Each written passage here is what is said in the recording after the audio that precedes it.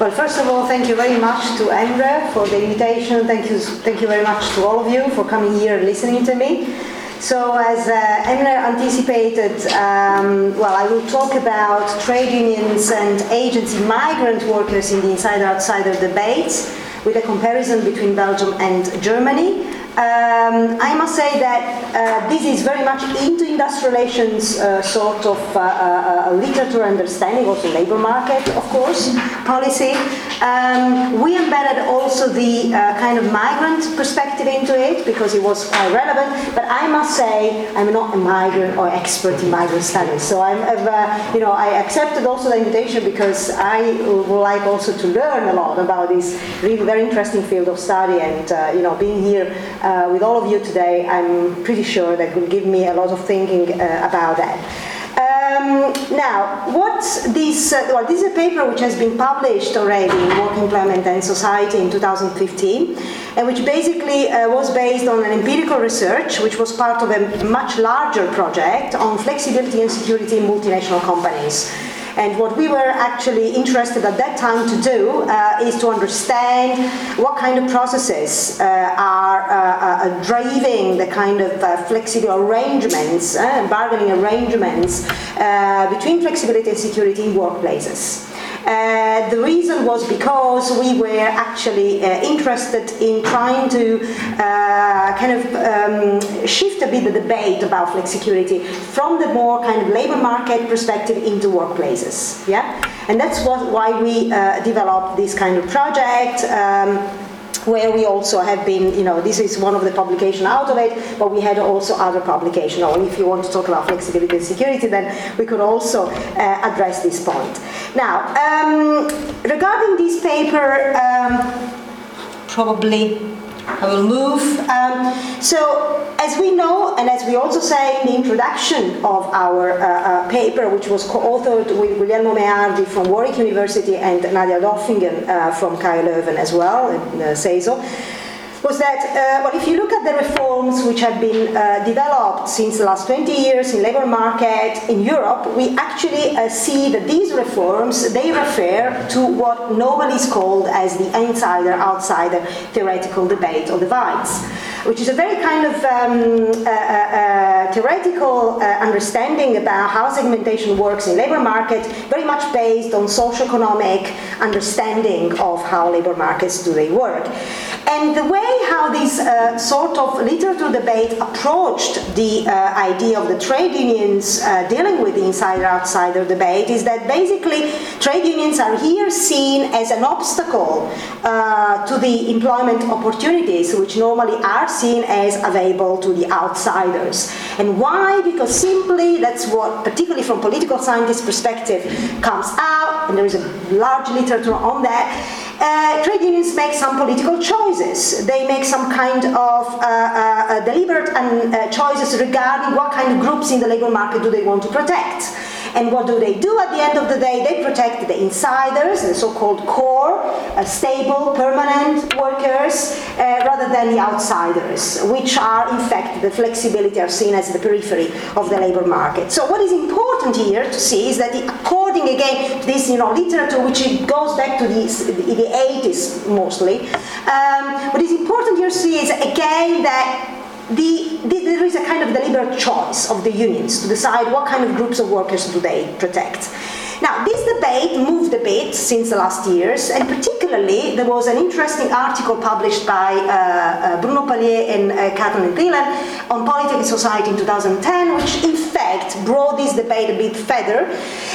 Why? Because Palier and Thielen, they argued that the dualization, so this insider-outsider kind of fragmentational divides in labor market, stems not from a deliberate choice of the unions, deciding deliberately what kind of group do they want to protect, but mostly stems from the weakening of the trade unions, which they actually don't have any other choice than protecting, in fact, the insiders vis-à-vis the outsider. So trade unions, according to Bruno Palier and Thielen, they consent to this reduced outsider protection only as a second best solution, when they preferred option, which is in fact increasing protection for all the the group of workers, is no longer available. Why? Because, in fact, there has been happening something in the labor market. Industrial relations particularly are weakening, are eroded, but also labor markets and welfare institutions are eroded. And we all know that since the last decades, we have seen this process of erosion going on very dramatically in Europe, in all parts of Europe, and having a lot of very important consequences and social consequences for the workforce. So what we wanted to do in our paper was trying to revitalize this kind of argument addressed by Bruno Poirier and Karin Thielen by trying to assess, first of all, this argument, because in the analysis that Bruno Poirier and Thielen they do, they look at France and Germany. So they actually, and they look at very much, not the workplace level, but they look very much at the institutional embeddednesses of labor market, in fact, institutions. So what we wanted to do is to assess this argument by, bringing in another country, which is Belgium, and also trying to link it also with another important dimension, which we think was a bit forgotten in the argument of Poirier and Thielen, which is the macro, sort of more workplace power relations approach. In other words, and that's what we say, is in fact that agency and institutional factors, they matter if we want to in fact address the question to what extent and why might have Western European trade unions privileged the protection of their core rather than the protection of the outsider. So for us, it's not only a matter of the institutions which are eroding, but it's a matter also of the way our unions, because of institutions are eroding, are not all, to a certain extent, able to actually increase capacity in responding to the challenges that these erosions pose to them vis-à-vis the possibility they have, in fact, to protect those workers. And that's what we try to do in the paper. Now, before I go and present the findings, I want to just, I talked already about this kind of Poirier and Thielen argument, but I want also to go a bit larger, because the debate around dualization and segmentation in labor markets, something which interested a lot of scholars, sociologists, economics, socioeconomics people, political scientists, who have been in fact, working a lot since the last decades, since the 60s and the 70s, around segmentation and dualization in labor market. And now, what actually do we see here, in fact? Our argument basically, it is very much embedded into this kind of sociological analysis of dualization and social context. In other words, when we say that power relations, do they matter in terms, together with the institutional context, in terms of explaining what do unions do they do and under what kind of condition do they do what they do, we are very much linked to the analysis of the context where unions are embedding their own kind of understanding, where in fact not only welfare employment system are important, but also firm level employment status, social demographic features are very important. And there we go back to the idea of the migrants, which can be also the idea of the women. In other words, if we look at this is very much I think addressed in the literature so far, we see that there is a sort of concentration of the most vulnerable groups, social groups in society, particularly migrants and women and young people, in fact this kind of less privileged employment status, like no standard contract, no full-time jobs, very bad jobs, and so forth and so forth. Now, in this kind of respect, so where do we position ourselves? Well, if you look at, again, the kind of theoretical approaches coming from different perspectives to dualization and segmentation, I think that where we position ourselves is very much into this last block. We don't actually position ourselves into traditional 60s, 70s socioeconomic understanding of dualization and segmentation, in accordance to which the divides were simply the results of the productivity of the workforce. So, in other words, being an outsider or being an insider was seen to correspond to production requirements, very much so in line to capital, kind of understanding of social capital sort of ideas. So we also don't see ourselves positioning very much into this kind of social political approach to a certain extent. Well, to a certain extent. Why? Because it is true that if we need to understand why do unions do they do, again, and we need to understand under what kind of conditions do they do what they do. And if they are failing to protect outsider, again, it is not a question of, they are deliberately doing this because they want to protect them or they don't want to protect them, but which is in fact the insider outside the traditional account. But we need to dig more into the trade union's identity and traditions and understand also how do they matter in explaining, in fact, what trade unions do they do vis-a-vis vulnerable groups. So, position regarding, again, the way how we theoretically embed our argument, I said before, is very much into this kind of more sociological power-based approach to dualization, in accordance to which segmentation results, in fact, from political processes rather than, for example, from efficiency-seeking strategies of the firms, the traditional argument of, Doringer and Piore, we could say, in the 70s. And accordingly to that, labor market segmentation, therefore, needs to be considered as a bargaining outcome. So this is, again, as I said, in line with sociological understanding. Particularly, I mentioned here the work done by Damien Grimshaw and Jill Rubbery around these sort of issues, which they in fact argue that unions play an important role in shaping workforce structures, skills demarcation and skill ladders.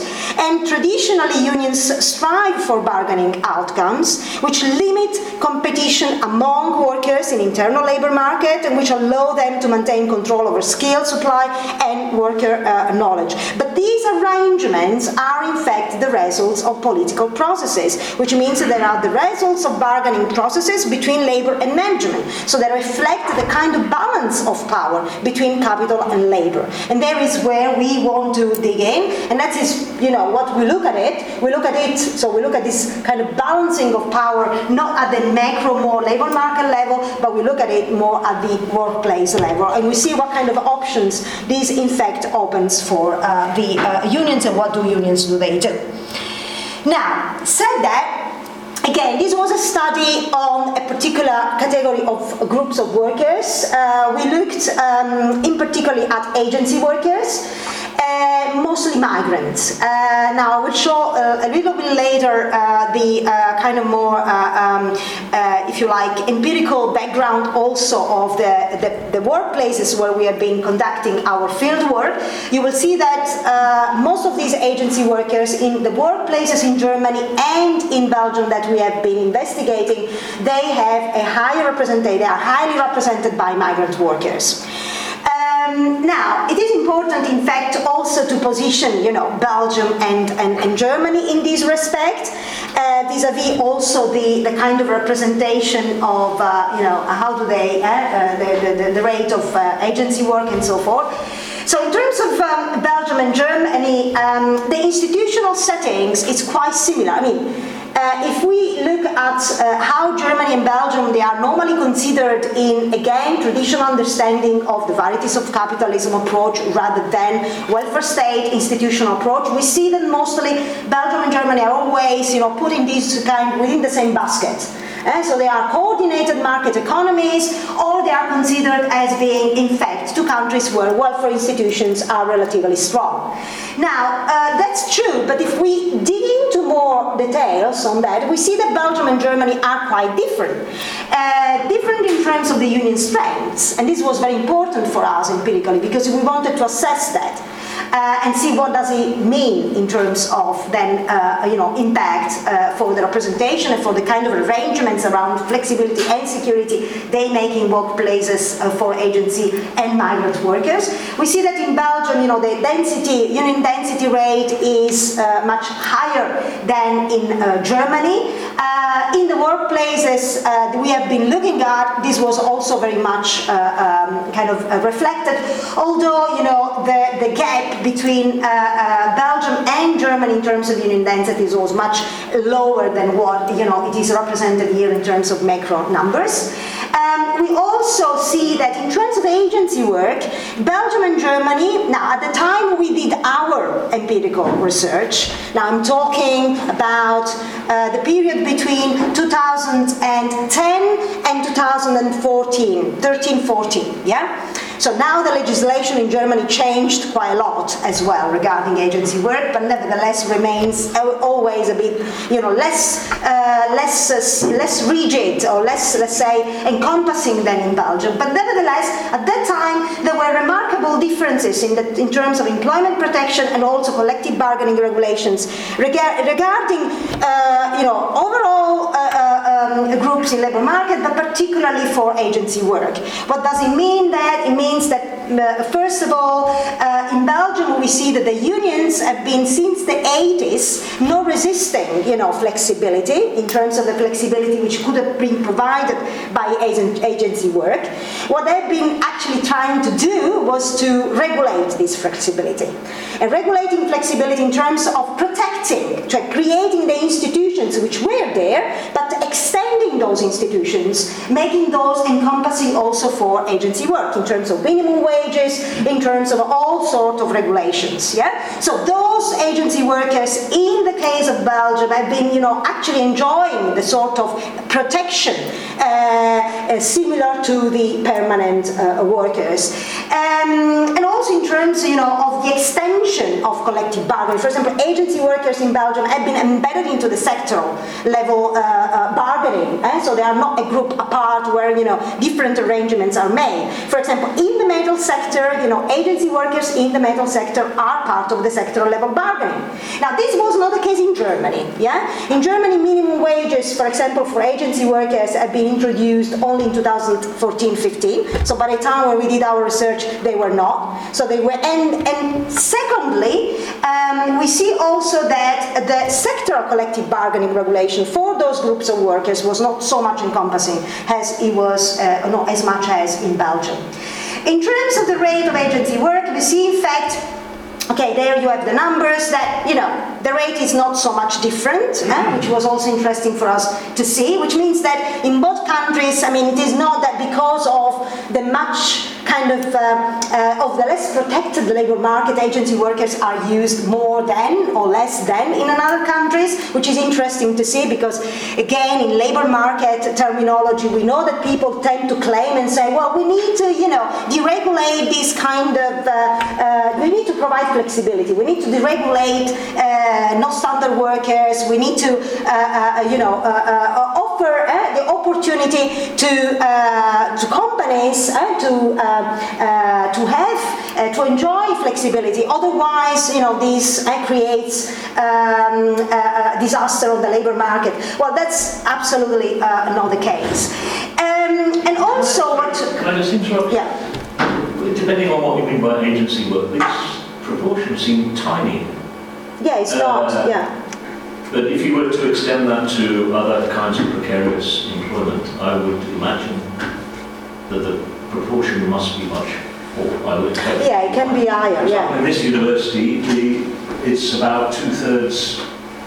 Yeah, absolutely. Yeah. But these are different era, a different place. But I find it hard to believe that the figures are so small. Well, this is in 2007. Yeah, this is in 2007, and these they come basically from the statistics, which have been the national statistics, which come from the Belgium and the German side. So at that time, at the national level, but I guess that you're right. If you then probably consider, per kind of sectors, per industry, might be higher. It seems very low. Yeah, it seems very low, in fact, and also not so much different. Again, as I was saying, that was also surprising. We would have, expected to have much higher in Germany than in Belgium, for example. Yeah, because of if this kind of understanding about labour market flexibility they work, then it should, provide more. But was not the case.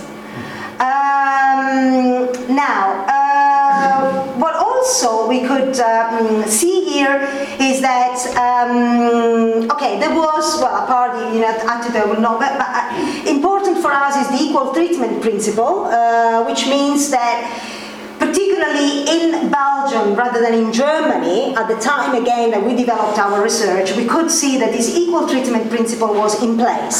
So in terms of working conditions, again, agency workers, and when I talk about agency workers, I'm referring to the people inside these groups, so inclusive the migrants who were there, they could actually be treated equally in terms of wages, in terms of whatever kind of working conditions with our other permanent groups of workers, which was absolutely not the case at that time in Germany for the reason that I explained. And of course, all these had a lot of implication also for welfare, and the kind of welfare social benefits that these people could build upon during their own career of employment.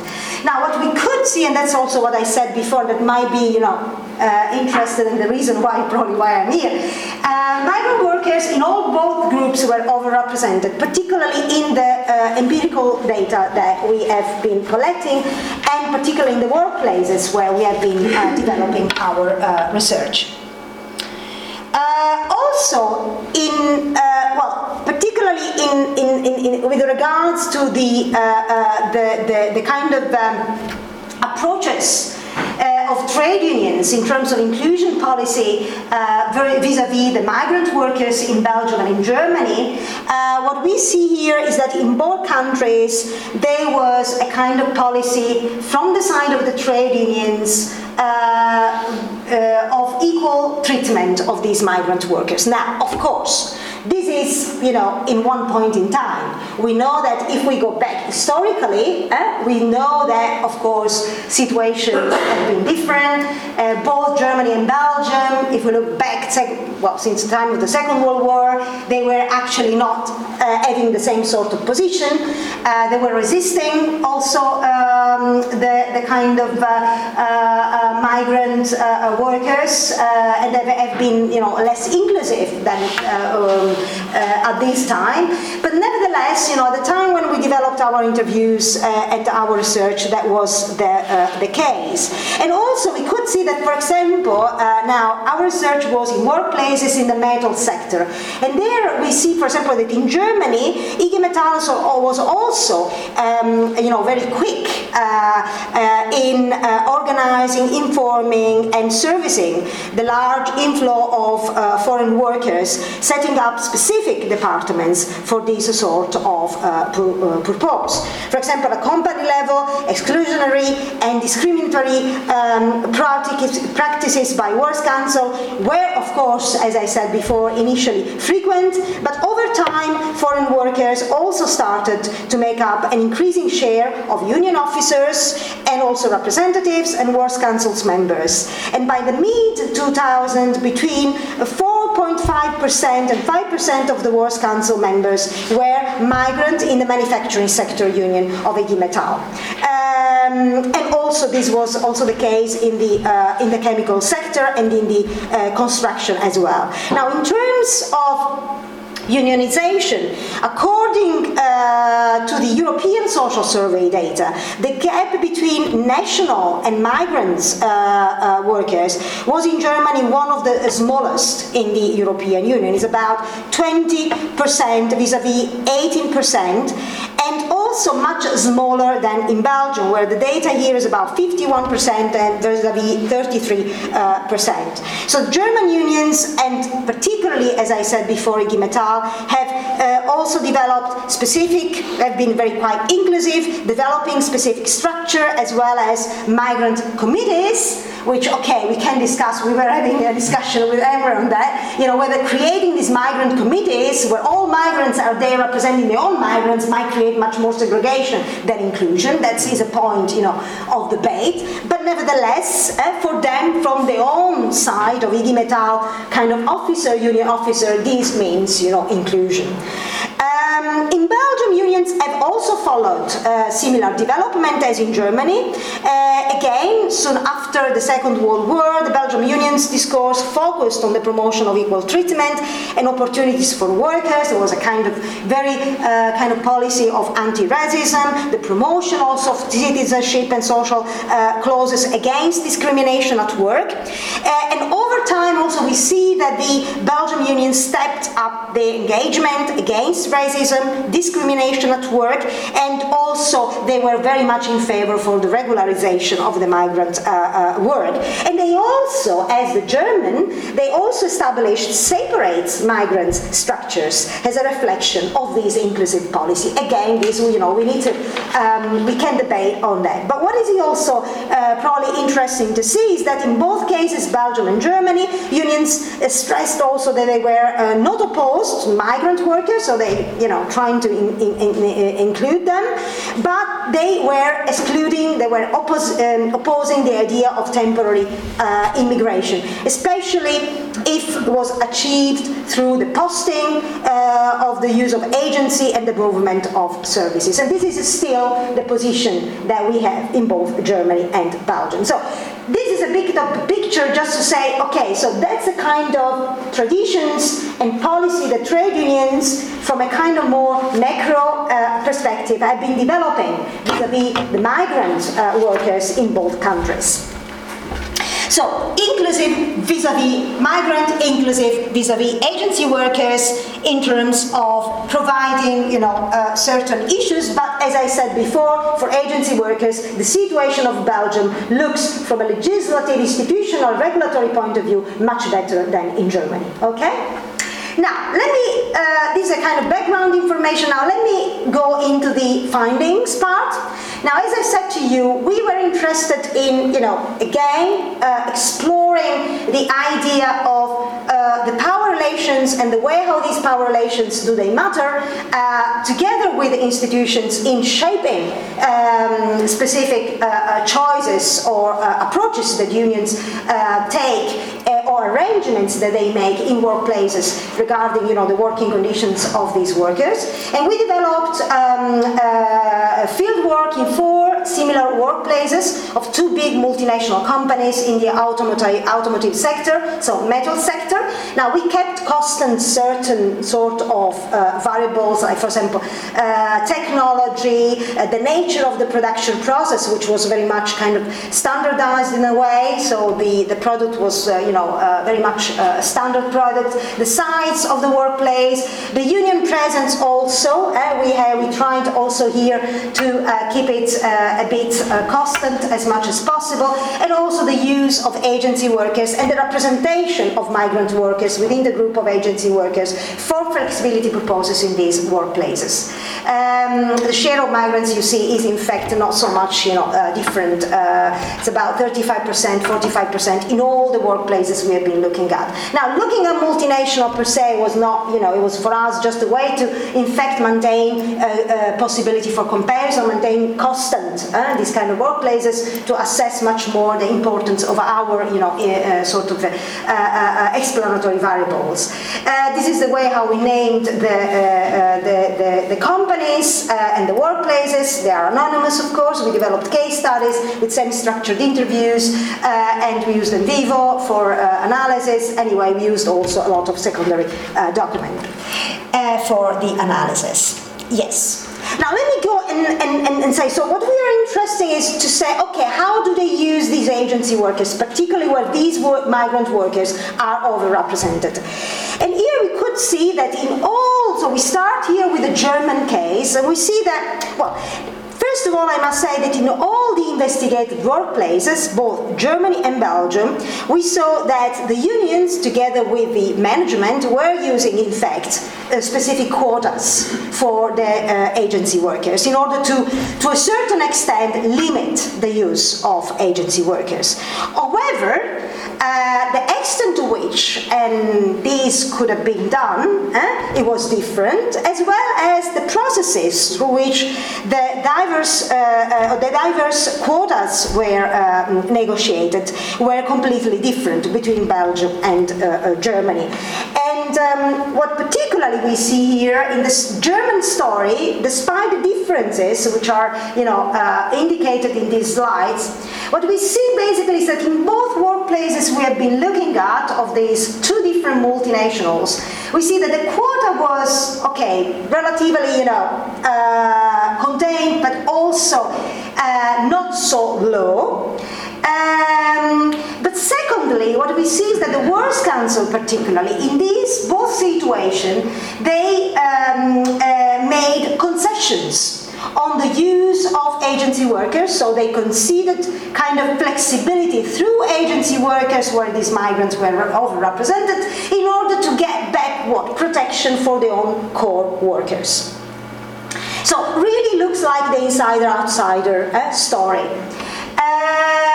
So in both cases we see that in fact the agency workers were used as this flexible buffer to secure the jobs of the core or to salvaguard the insiders during in fact the crisis and keep these permanent workers working full-time permanently in the plant and not to have any kind of implications or to have to pay social implication for that.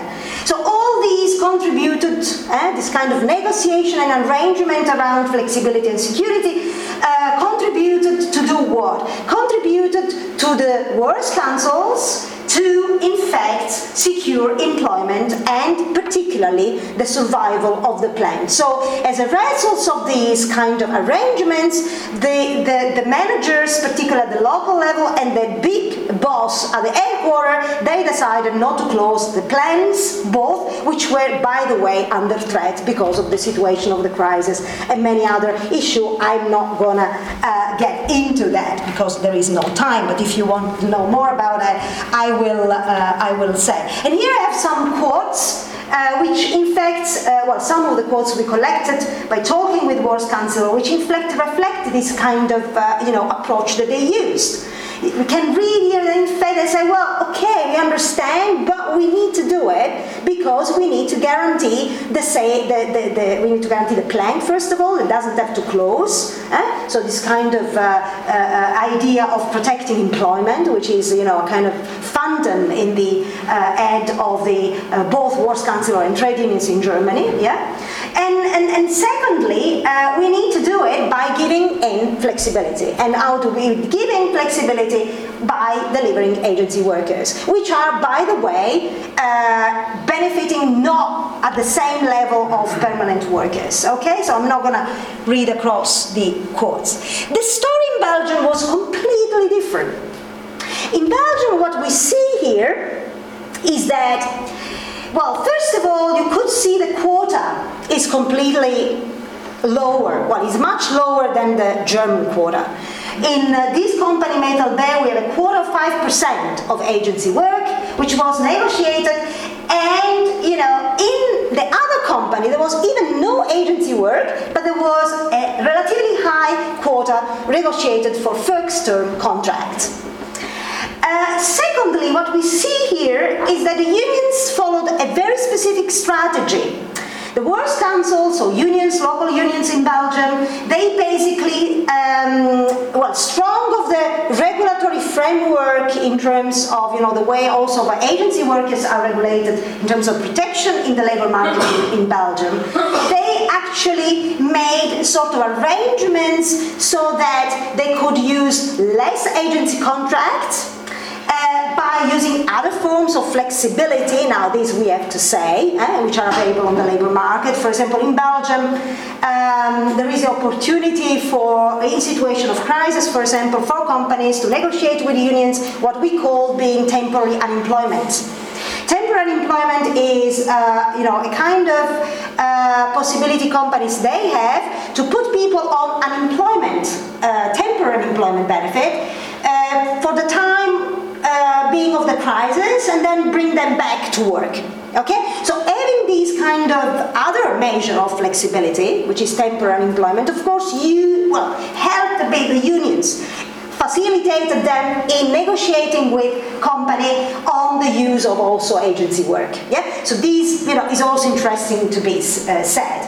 But what they also have been able to do is to make arrangements so that via the agency, they were getting agency workers, which were considered, when they were actually brought back into the workplaces, were considered as, working in a sort of, for example, the extended probation period, and at the end, if those people were good, they had the opportunity to be employed as permanent employees in the plant. Now, this was the situation of Metal Bay. In Machine Bay was completely different. The agency workers were, but the fixed-term contract were employed as people that they were used to be, was a mechanism for management to screen through the employment of fixed-term contract their own workers for permanent positions. So what I want to say here is that either agency workers or fixed-term contract were actually used as not buffer per se in Belgium, in both workplaces, but were used in such a way to give flexibility, but with the opportunity to get also security in the long or medium term. Okay? This was part of the arrangement. So that was also why training was very important, and companies were actually investing in training. Training those workers was in fact provided in both workplaces without any sort of distinctions. Also what we could see is that not only the working conditions of those flexible employees, let's call them that way, were actually good, but also the kind of protection that those employees could benefit from a sort of welfare perspective was also good, because of, the protection on the labor market, but also because the unions, for example, in one company, particularly in Metal Bay, they're able to negotiate with the management the possibility to offer to them voluntary hospitalization to a temporary agency work. Now you might tell to me, what does it mean this? Well, in Belgium, as I told you before, equal principles apply for both permanent and flexible workers, whatever they are, but with the only exception for temporary agency workers regarding hospitalization. In other words, there is no equality in hospitalization benefits between temporary agency workers and permanent workers. So what the unions did in this situation, they were able to make an agreement with the company to offer these hospitalization benefits to agency workers, which were not provided by the regulatory legislative framework in the context. And the same, was done in the other workplaces. There we don't talk about hospitalization, but also insurance packages for regular and flexible workers were in fact also negotiated. So now the question is, how do we explain all this? Now, the way how we explain all this, well, here you have also, they are just to add some quotes also to give you the kind of, again, feeling about how trade unionists and also managers, they look at these flexible workers and, at the flexibility which is given by them. So in the first quote, you see unions even refused to do certain things. There was the case where, they refused to have agency, but they actually obliged the company, they negotiated 20% quota of fixed-term contracts. And the second is, in fact, also, how managers see the use of flexibility, and they see, the way how they can exploit flexibility between regular and agency workers. So there is no difference, basically, for them. Now, how do we explain all these? Well, that's what we got at the end. So we have concession bargaining for Germany in both workplaces. With protection of the insiders vis-a-vis the outsiders, so traditional insider-outsider question. In the second, we have unions engaging in negotiation to enhance the working conditions of all employees. How do we explain that? Well, we explain that by saying that and this I come probably to the conclusion, but I want to say a bit more than the conclusion. So the way how basically we explain it, as I said before, we think that here, of course, the institutional context matters. And here we assess, as I said before, the argument of Thielen and Bruno Palier. So we say, yes, it is true. So unions actually, in contexts where they are struggling because they don't have the institutions which protects some sort of workers, they struggle also to make arrangements for the protection of those workers. So it is nothing to do with the union's deliberate choice to go for one group against the other, but it's more the institutional setting. As I said before, in Germany, the institutional settings, also regarding the regulation of agency work, is much, let's say, weaker than the situation in Belgium. In Belgium, also, the institutional industrial relations are much more encompassing, there is much more coordination, there's also articulation across the different levels, there is much more strength in representativeness of the unions, not only because union density is higher, but also because the unions are actually much more present at the shop floor in terms of, for example, strike activity and mobilization activity. The unions in Belgium, they are able to, people they are able to mobilize are much higher. Well, of course, you might tell me, yes, but there is a Ghent system. Yeah, it is a story of the Ghent system, of course. But there is also another important issue that sometimes we forget about it, at least I feel that we forget about it. In Belgium, unions are really there is a kind of very interesting linkages, articulation between the macro level and the local level. They are, as much as they are linked to the kind of more corporatist system, making dialogue and making arrangements with the government or whatsoever, they also are very much embedded with rank and file. So the capacity of mobilization of the unions in Belgium is really relatively much higher and stronger than it is in Germany. So certainly, we say here the argument of Bruno Taillier and Thelen is very important, but also what in terms of these strong bargaining and representation capacity that the Belgian unions they have. But also what we see here is not only to do with institutions per se, but is also very much to do with the capacity that these institutions, to a certain extent, offer to the unions to deliver. So the capacity they have to deliver certain sort of outcome. And what the comparison of the findings suggests is that unions' different degrees of intervention as political actors in the regulation of the employment relationship at the Belgian and German workplaces was different, and these basically concurred to shape different working conditions while influencing segmentation at the workplaces. In other words, it is, a story of workplaces rather than a pure story of institutions. As such, institutions could have delivered also different other trajectories, but this was absolutely not the case. So, in conclusion, what we could say here, well, for us, dualization follows a political rather than an economic logic.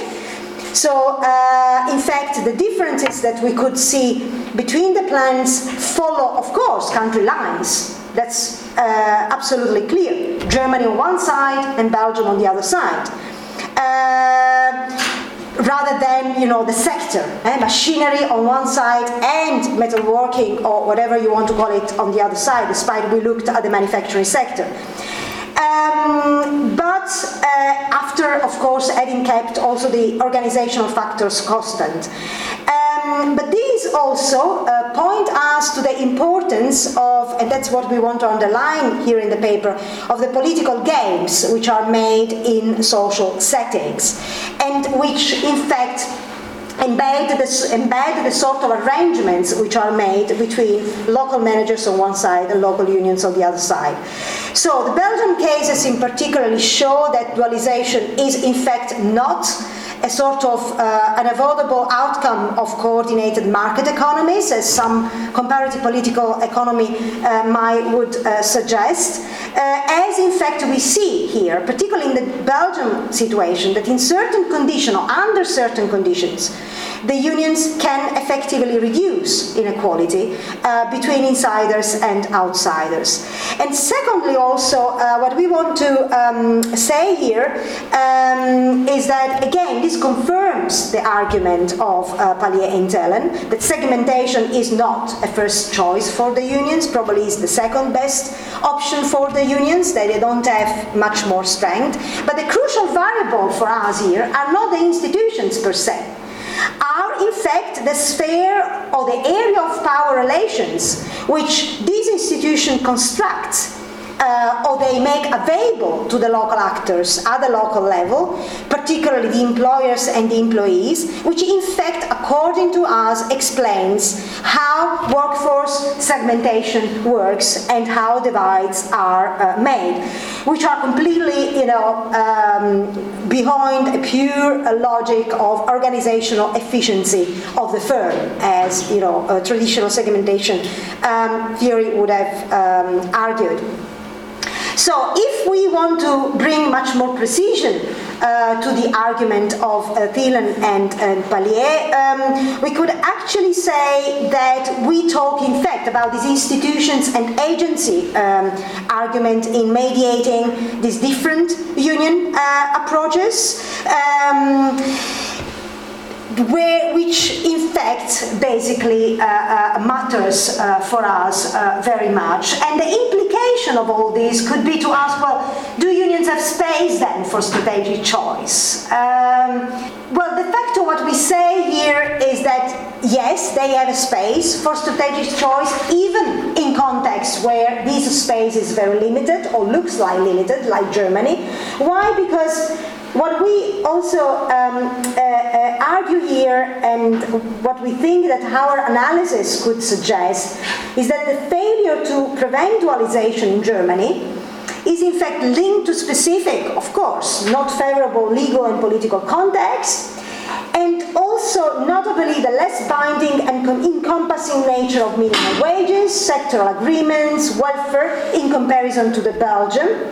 But a German union strategy against dualization should focus and can be focused, although this kind of very not nice institutional context, on trying to exploiting the current labor market power, so this having low unemployment rate, to modify those kind of contexts. And this is in fact what is happening a bit, and what happened also in Germany, when in fact they started, particularly from also the union side, to fight for the introduction of minimum wages, to fight for a much more regulatory framework, and making much stronger this kind of institutional framework in which they are embedded.